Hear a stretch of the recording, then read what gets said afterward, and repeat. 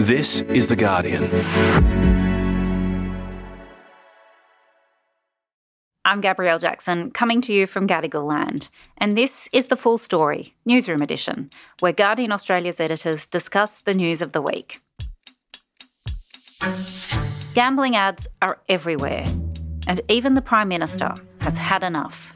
We are concerned about gambling ads, and that's why I find them, frankly, annoying, as do, I think, most people who are trying to watch... Opposition leader Peter Dutton says they are changing the culture of the country and wants to ban betting ads during sports broadcasts. In our country, footy time is family time, but the bombardment of betting ads takes the joy out of televised sports. Independent MP Zoe Daniel wants bookmakers off our screens altogether. The Prime Minister is annoyed. The opposition leader has had enough. That's all very well. How about doing something about it then? Australians lose more on gambling than any other country in the world. And growing community concern has forced politicians to listen. Today, I'm talking to Editor-in-Chief Lenore Taylor and Head of News Mike Ticher about the growing political will to ban gambling ads. It's Friday, the 16th of June.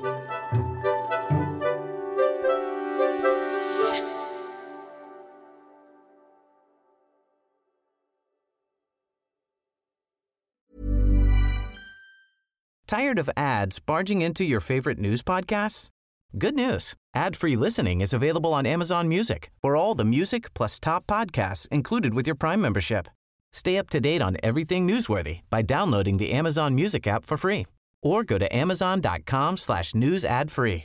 That's amazon.com/news ad free to catch up on the latest episodes without the ads. Ryan Reynolds here from Mint Mobile. With the price of just about everything going up during inflation, we thought we'd bring our prices down. So to help us, we brought in a reverse auctioneer, which is apparently a thing. Mint Mobile Unlimited Premium Wireless. How to get 30, 30, bit to get 30, bit to get 20, 20, 20, bit to get 20, 20, bit to get 15, 15, 15, 15, just $15 a month? Sold! Give it a try at mintmobile.com/switch. $45 up front for 3 months plus taxes and fees. Promo rate for new customers for limited time. Unlimited more than 40 gigabytes per month. Slows full terms at mintmobile.com. Good morning, Lenore. Morning, Gabs. Good morning, Mike. Good morning. Gambling advertising seems to be everywhere we look, all over the TV, all over the internet. Lenore, where does The Guardian stand on this? Well, that's actually something that's changing as we speak. So it was also all over our website and in particular all over our sports pages, and that was something that our readers complained to me about probably more than anything else. And we and many other outlets have been reporting on mounting concerns about the proliferation of particularly sports betting, advertising and gambling harm. And that's the same in the UK. We've done a lot of reporting on it there. So after very long deliberation, I have to say, we have come to the conclusion that we have a global policy now to reject gambling advertising. And that's going to apply to all online audio, video, print ads in the UK where we have a print edition, and all forms of gambling except lotteries, because we think lotteries are a bit different because there's such a gap between the purchasing of the lottery ticket and the finding out if you won or not. So it's not directly linked to the growing debate in Australia. It's something we've been thinking about for a long time, but it makes me feel more comfortable that we can participate in that debate and report on that debate, absolutely certain that we're not part of the problem. And Mike, just bringing it back to Australia, what has been happening here to make this such a big story recently? Gambling has always been intrinsically associated with sport in Australia, as it has been in other countries, right back to the very earliest days of the colony. But in recent years, that has been supercharged by a few factors, of which probably the most significant is the rise of the internet and particularly the smartphone. It's much easier to gamble instantly than it ever was before. There are many more opportunities to do so. The proliferation and speed via the internet has just changed the situation beyond all recognition from what it was. And there's been a rising tide of complaint, I think, as Lenore alluded to, on our particular site, but also much more generally about the number of betting ads that people are exposed to, whether they're watching sport on free-to-air TV, online, via streaming services, just in their normal social media use. It's everywhere, at the stadiums, on the jerseys yeah, everywhere. And this has been, the chorus of discontent about this has been noticeably rising anecdotally, and and that's also borne out by more formal reports on the subject about how much people hate it. Even people who love, in fact, probably especially people who love sport, because they're the ones who see it most often. Yeah, and I think there's been this real concern that we're getting to the point where children are talking about the odds and bookmakers and, same-day multis and bonus bets, and it's becoming, the impression is being created by the advertising, which you can't get away from, that you're not a real sports fan unless you're having a bet. The impression from the advertising is also that it's the way that you have fun with your mates. And, traditionally it has been a way to have fun with your mates, to go to the races for a day. But the prevalence and the targeting of the advertising is normalising gambling, not just as something some people do as a form of entertainment alongside sport, but as a kind of integral part of sport. And I think that really came home to me a little while ago when the chairman of the National Rugby League, Peter Vlandis, described his own sport not as like a game of skill or anything. He described the sport as wagering content. I mean, it's so integrally linked. I think that's what a lot of people are worried about. A lot of parents are worried about. They think their kids are being, targeted or indoctrinated in a way into thinking that gambling has to go with sport. Not maybe could sometimes, but is an integral part of it. And what do we know about the social harms that go alongside, intense gambling, Mike? So we've done quite a lot of stories on this, not just in relation to sports betting, but also in relation to pokies, perhaps even more so in pokies, but it applies to both pretty much equally, I think.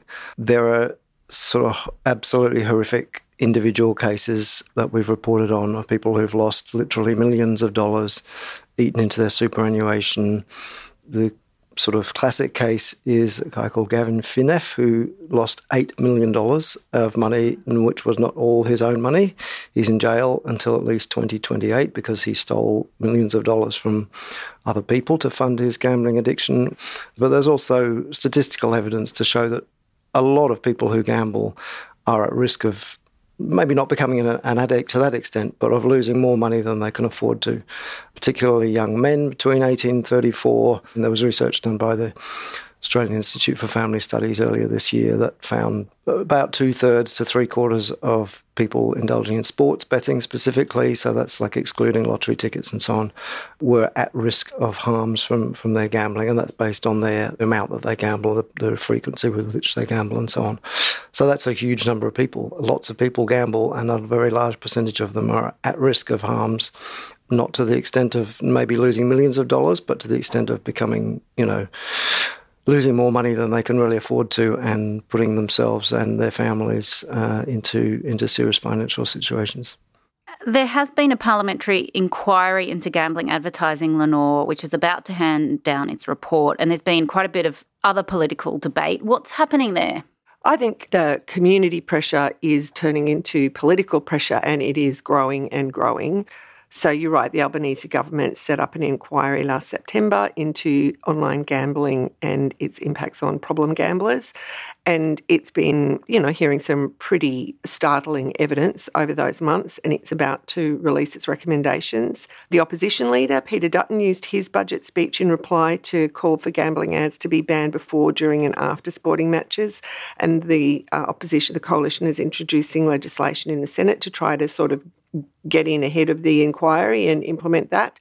Zoe Daniel, the Teal MP from Victoria, has a private member's bill to ban gambling ads on broadcast media, and there's a whole lot of support for that across the crossbench among the Teals and people like David Pocock. Labor blocked debate on that bill because they were basically saying, look, wait up, we're about to respond to the findings of the inquiry. So I guess if you put all that together, something's going to give. We just don't know exactly what or how far the government will go. And I think, the pressure has become sort of almost insurmountable for the gambling companies, although they are pushing back and trying to sort of come up with alternative ways that they might advertise more responsibly, et cetera, but get around this idea of a ban.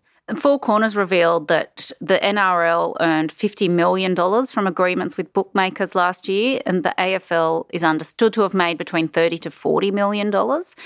Is it just too big to trust the sports codes themselves to do something about this? Well, I think it's very ingrained into the sport. So what we sort of have learned over the years is that it isn't just sponsorship deals between sports and their official wagering partners and, you know, the names across the jerseys, etc. Sporting codes now, many of them get a cut of the gambling turnover from each match. So they directly benefit from how much people gamble on their sport. And what Four Corners was showing is that's not just the big games. That goes down to like little grassroots games. So gambling has become, I think, a kind of addiction almost for sporting codes and for broadcasters who also rely on the revenue. And I think it's going to be a difficult thing for them to unwind. And it was particularly football. So the NRL and AFL don't indulge in that gambling down to that same level that football does, which is, you know, you would hazard a guess is because it's got fewer spectators, doesn't get such big broadcasting deals as the two main football codes. But that was quite a stunning revelation that games down to a really quite low level in soccer in Victoria and elsewhere are available for people to gamble on worldwide, and they do. It's just extraordinary. And I was shocked by the tennis matches too, the umpires giving the bet makers the results live. And that's obviously a case, as it is with football, where their financial model has become so enmeshed with the gambling companies that it's really hard to see how they can get out of it. Yeah. And so what are the gambling companies saying about this, Lenore?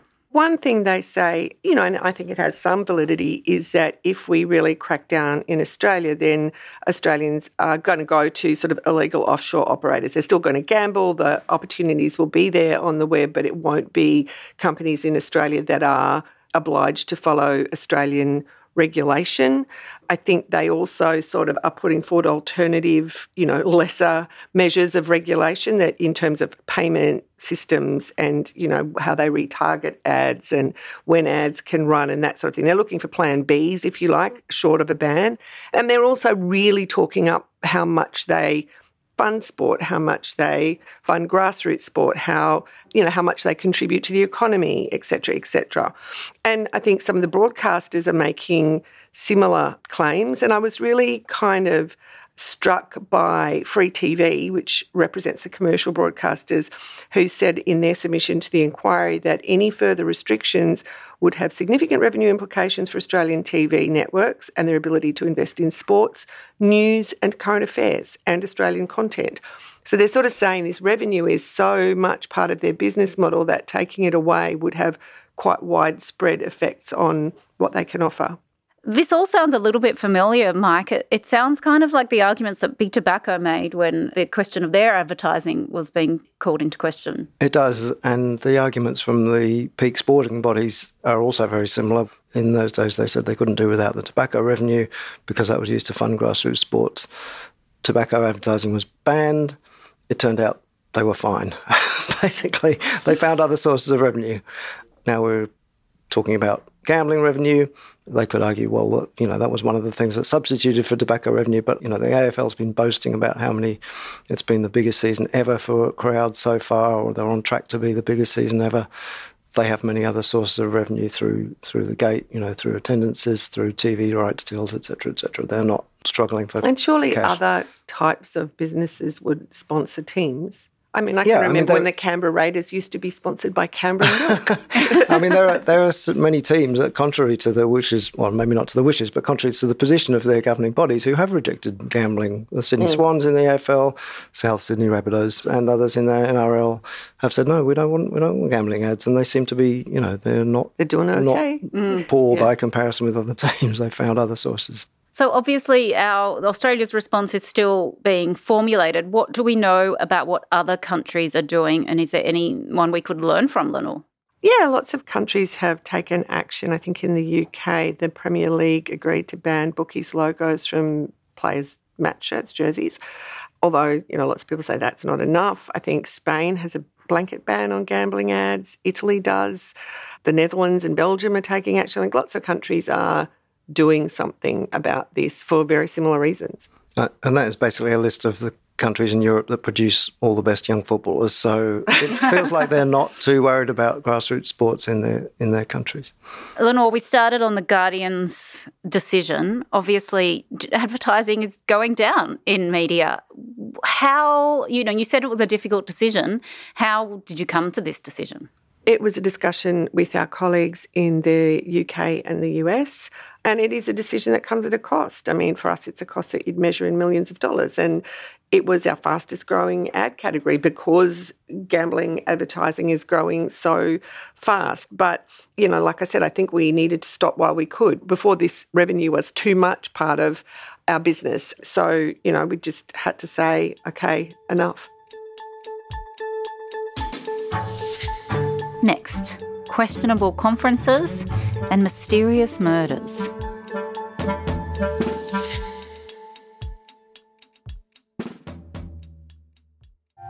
Hey, Laura Murphy-Oates here. At Guardian Australia, we want to make sure you're getting the news that matters in 2023. Our morning mail and afternoon update newsletters are short and capture the most important headlines of the day. If that sounds good, you can subscribe for free right now by visiting the Guardian homepage, searching Guardian Australia newsletters, or just downloading our app, and you'll get daily notifications.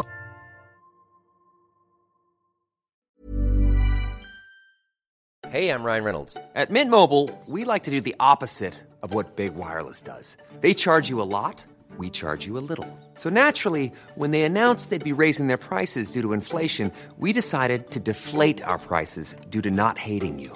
That's right. We're cutting the price of Mint Unlimited from $30 a month to just $15 a month. Give it a try at mintmobile.com/switch. $45 up front for 3 months plus taxes and fees. Promo rate for new customers for limited time. Unlimited more than 40 gigabytes per month. Slows full terms at mintmobile.com. Tired of ads barging into your favorite news podcasts? Good news. Ad-free listening is available on Amazon Music for all the music plus top podcasts included with your Prime membership. Stay up to date on everything newsworthy by downloading the Amazon Music app for free or go to amazon.com/news ad free. That's amazon.com/news ad free to catch up on the latest episodes without the ads. Now we come to what we can't get out of our head. Mike, what was it for you this week? So I want to talk briefly about the Alliance for Responsible Citizenship. Readers may not be familiar with this organisation, and it's a little bit unclear what its goals are. But it involves some interesting people. Jordan Peterson, who I'm sure people have heard of, and Bjorn Lomborg, who is someone who has argued very strongly that our focus on climate policy is not in addressing the more acute issues in the world. I think that's the right way to put it. Now, they're having a conference in October. This is a global organisation, having a 3-day conference in London in October, and some Australians are going. Tony Abbott and John Howard are the most prominent, some other politicians, Andrew Hastie, MP among them, and John Anderson, and it is just fascinating to see what's going to come out of this very vaguely worded organisation, like citizenry. So there's obviously there's a kind of climate part of it from Lomborg and others who are involved. There's a Jordan Peterson part of it from his sort of tangled word salads. He says what it's going to look at are, quotes, issues metaphysical, cultural and practical, and issues pertaining to the meaning of life.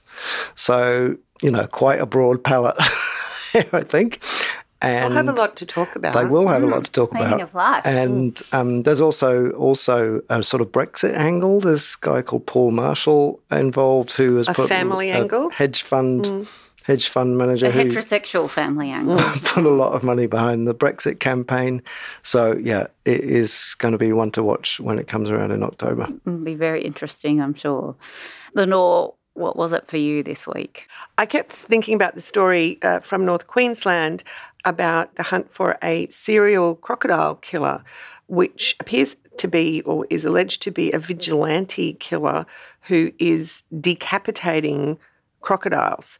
And there was a local crocodile tour operator who had been taking tours for many years and for decades had been encountering a female crocodile who he called Lizzie after Queen Elizabeth because she had a habit of waving at you like the Queen. As they do. My first question, how the hell does a crocodile wave? Anyway, and then he got a call from someone who said that he was the apex predator now. He killed the crocodile, and then Lizzie was found decapitated. And this is the second time a crocodile has been found decapitated in North Queensland. I mean, so many questions like how you decapitate a crocodile and how crocodiles wave, and also serious questions about the clash between crocodiles as a species and residents concerned that they're, living with crocodiles in the creeks and the rivers and the beaches near their homes. So I found it quite interesting. And stay tuned for updates on that story. Thank you so much for joining us today, Lenore. Thanks, Gabs. Thank you, Mike. Thanks a lot. Thanks so much for listening. If you liked this episode, don't forget to subscribe wherever you get your podcasts. This episode was produced by Miles Herbert and Daniel Simo. The executive producer is me, Gabrielle Jackson. Hope you have a great weekend. See you Monday.